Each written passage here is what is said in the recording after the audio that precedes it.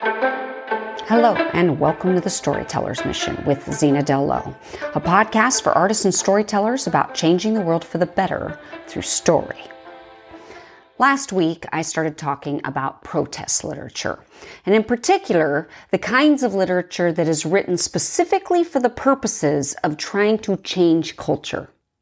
Protest literature is often described as any form of communication, whether it be something that's written, but also an artistic piece, maybe a photograph or some sort of painting, anything that engages in social consciousness for the purpose of moving someone else to action.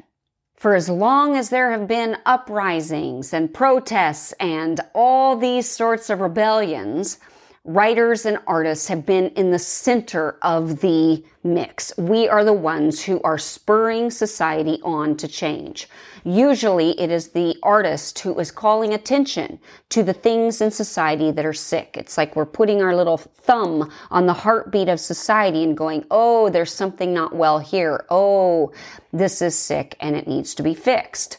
So these episodes are sort of dedicated to these types of literature in acknowledgement of the ongoing struggles that we are seeing all around the world, that we've seen all around the world for decades, for generations, but that also seem to be really prevalent today.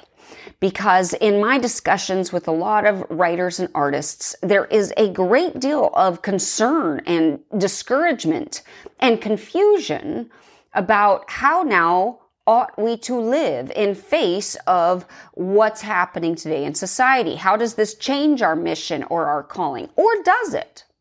And these are the types of questions that I see people asking, as certainly within this community, that I am trying to address in part by discussing this very specific type of literature called protest literature. So I hope that this is helpful for you. Now, if you remember, last week I talked about something that Richard Wright said, which was that all literature is protest. You can't name a single literary work that isn't protest. So because of the uncertainty of the definition of what actually constitutes protest literature, we have a wide range of norms that can help us classify what is in fact protest literature, perhaps from other types of literature and what they're meant to do.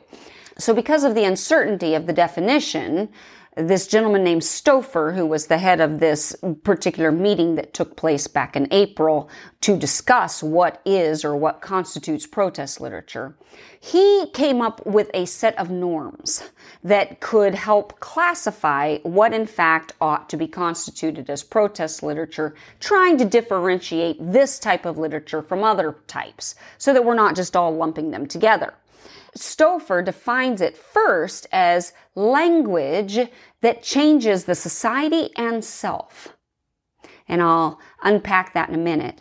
The second thing he talks about is how this particular type of literature becomes a catalyst, a guide, or a mirror of social change. So even though all literature can, in a sense, be defined as protest literature, a specific part of this classification is that it's literature meant specifically to change culture. It is specifically written for the purposes of changing culture at large. The author has to have that goal in mind. It can't be coincidental. It has to be intentional on the part of the author. See, there are books that have maybe coincidentally made it into our colloquialisms or maybe have changed society in a way, but maybe they weren't meant to do that on behalf of the author. So author's intention is very important here. And the author needs to have a specific goal in mind to change society or individuals within that society from the very start. So in the last episode, I gave 5 examples of what I think are incredible pieces of protest literature. Works of art that have absolutely impacted culture and changed the trajectory of culture. It has changed the way we've gone. Really, really powerful stuff. But today, I want to discuss one of my favorite all-time works of protest literature, which I know you're familiar with and which you're probably hearing more and more about because of the overlaps with our society today, and that is 1984, published by George Orwell. So George Orwell published this in 1949, and it's a classic dystopian nightmare.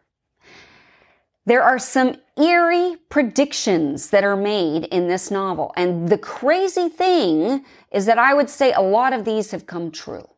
For example, one of the most defining characteristics of 1984 is the surveillance state, which is captured by talking about Big Brother, right? Big Brother is watching. Big Brother becomes the ultimate expression of the surveillance state. The state is watching. We are constantly being surveilled. Nothing is private anymore. We're being watched. In fact, the concept of Big Brother has become so synonymous with omnipresent surveillance that we even have taken it for granted now. We even had a reality show by that name, Big Brother, where all the contestants were under constant surveillance. And that was part of the game show. Now, the book features telescreens. If you remember, in the book, there were telescreens everywhere, and they served dual purposes. They had multiple reasons, these devices. They played on a steady stream of televised propaganda. So there was a lot of constant stream of everything going on in the world, but it was all propaganda to lead the people to understand a particular narrative of the world. But it also recorded everything that was going on, constantly recording, so nothing would be missed.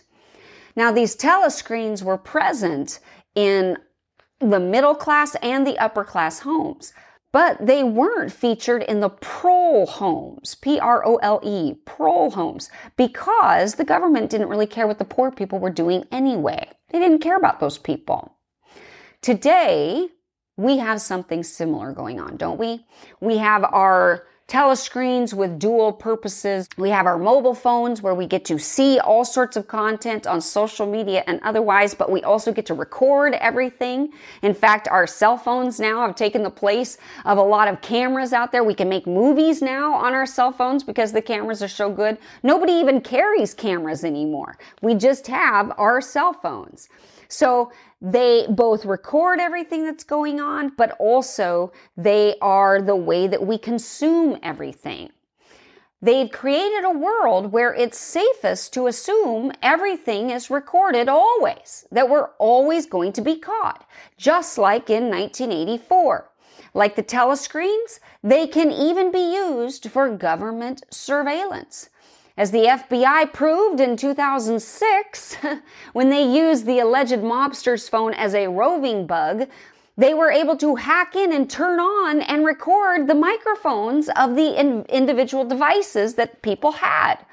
So it is safest for us to assume that we are being surveilled 24/7. We've actually been so predisposed to it that we've been trained.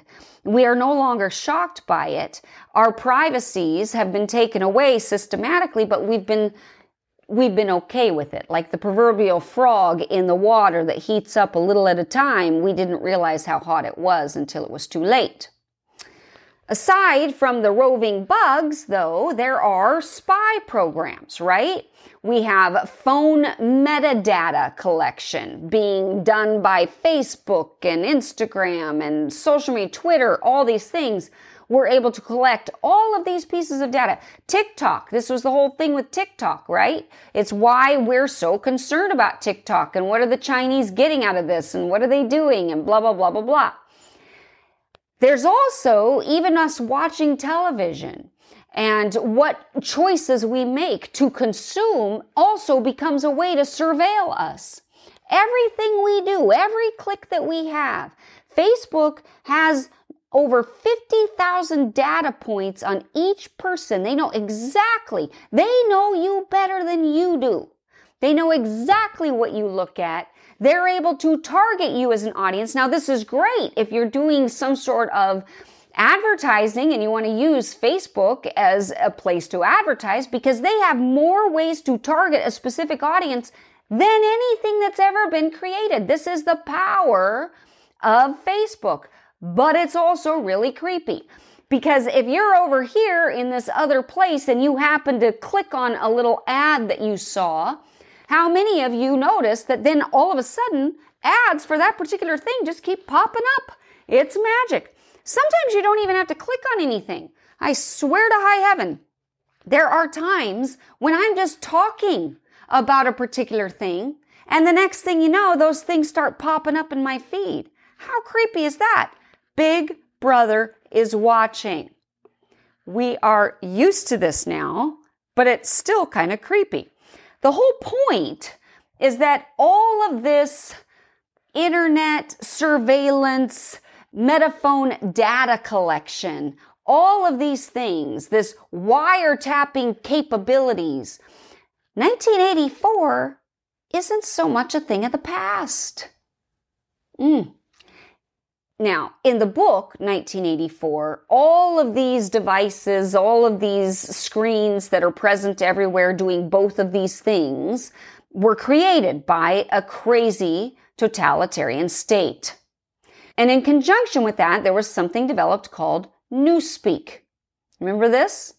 Newspeak, which is a truncated version of English, where words are strung together and abbreviated to create new words. In other words, it's basically how we text today. Am I right? It is exactly what he predicted in 1984. It's kind of crazy. Now, Newspeak is far more sinister in its purpose than, say, text slang. BRB, be right back, or LOL, all these things. So it is more sinister, and it's meant to control the populace and control their language. But presumably, grammar nerds may find them similarly deplorable. In 1984, Newspeak is a deliberately limiting language. It is intended to make revolutionary thought impossible. And the way that it does that is it scrubs the words for revolution from the common vocabulary. What is happening today?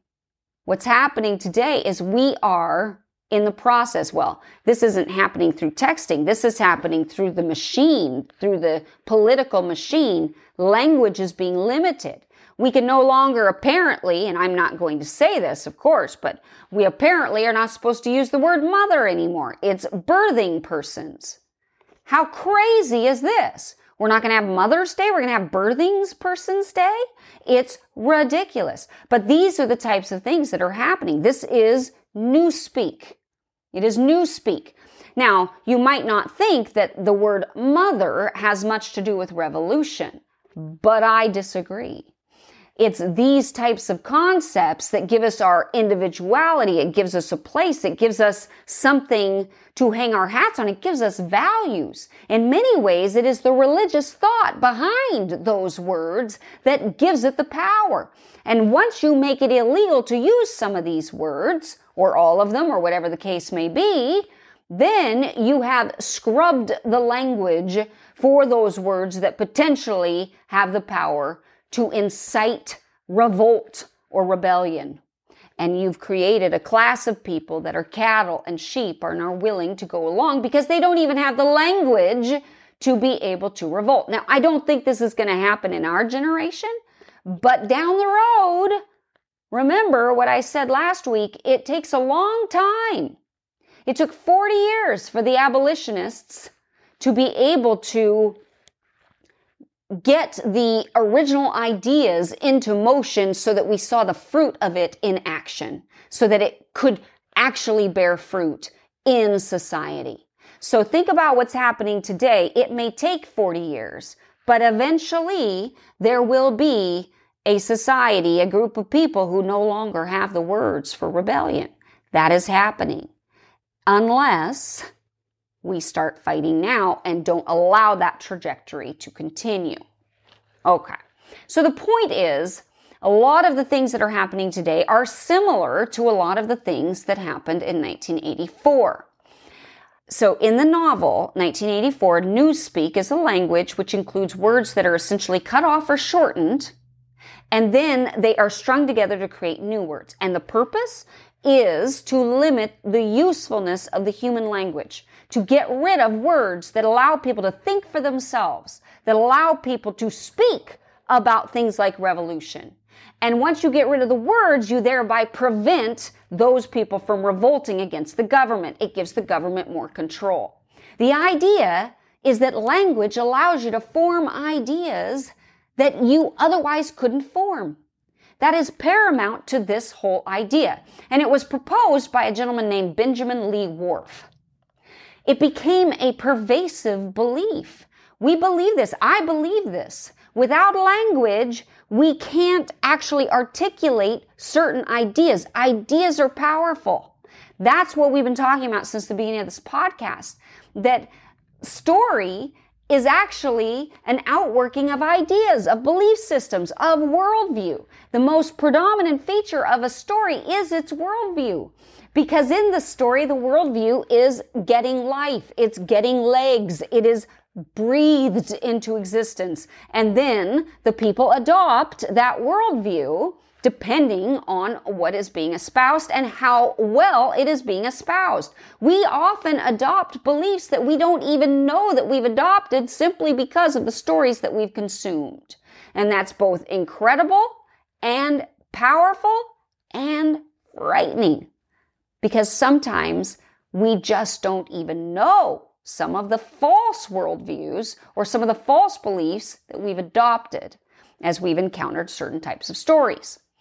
Okay, so going back to 1984, one thing that's important to note is that this idea that language allows you to form ideas, form thoughts that would give you the basis for some sort of revolution, what research have found is that you can actually still have ideas even if you don't have the word to express those ideas, even if you don't have the language. So that's an interesting thing. In other words, language may not affect what thoughts we have. However, what the research shows is it does seem to affect the thoughts that we remember. So based on that, the assumption in this book is that limiting all thoughts about revolution by getting rid of relevant words might be possible. But it would be through the process of memory, not the thoughts themselves. Now, let me show you how that works. The use of non-standard language, which is what we're talking about here, newspeak, right? Newspeak, which becomes a truncated language that limits our ability to recall or use various words. The difference between the novel and reality today is that the language alterations and truncations may not have resulted directly from the government to control us or to control our thoughts. However, these shortcuts have had an impact on literacy. They have found their way into language in recent years, and it has indirectly affected literacy and language comprehension. And it has directly impacted communication and public discourse. Some people even argue that it has led to a generational socioeconomic standard which has caused a divide in terms of communication, which could result in differences in understanding, differences in comprehension, difference in job categories. It could have vast impacts across the board of what the future looks like for a number of Americans, simply because they have been so entrenched in newspeak through social media. Isn't that fascinating? It limits their ability to produce. It limits their ability to think clearly. It limits their ability to engage in deeper discourse and deeper types of discussion. For example, if you've ever read some of the books from, say, I don't know, the early 1800s or 1900s, where these are people that are working on farms, and yet their reading comprehension is incredible. It is so difficult to read a lot of these things that were just taken for granted back then.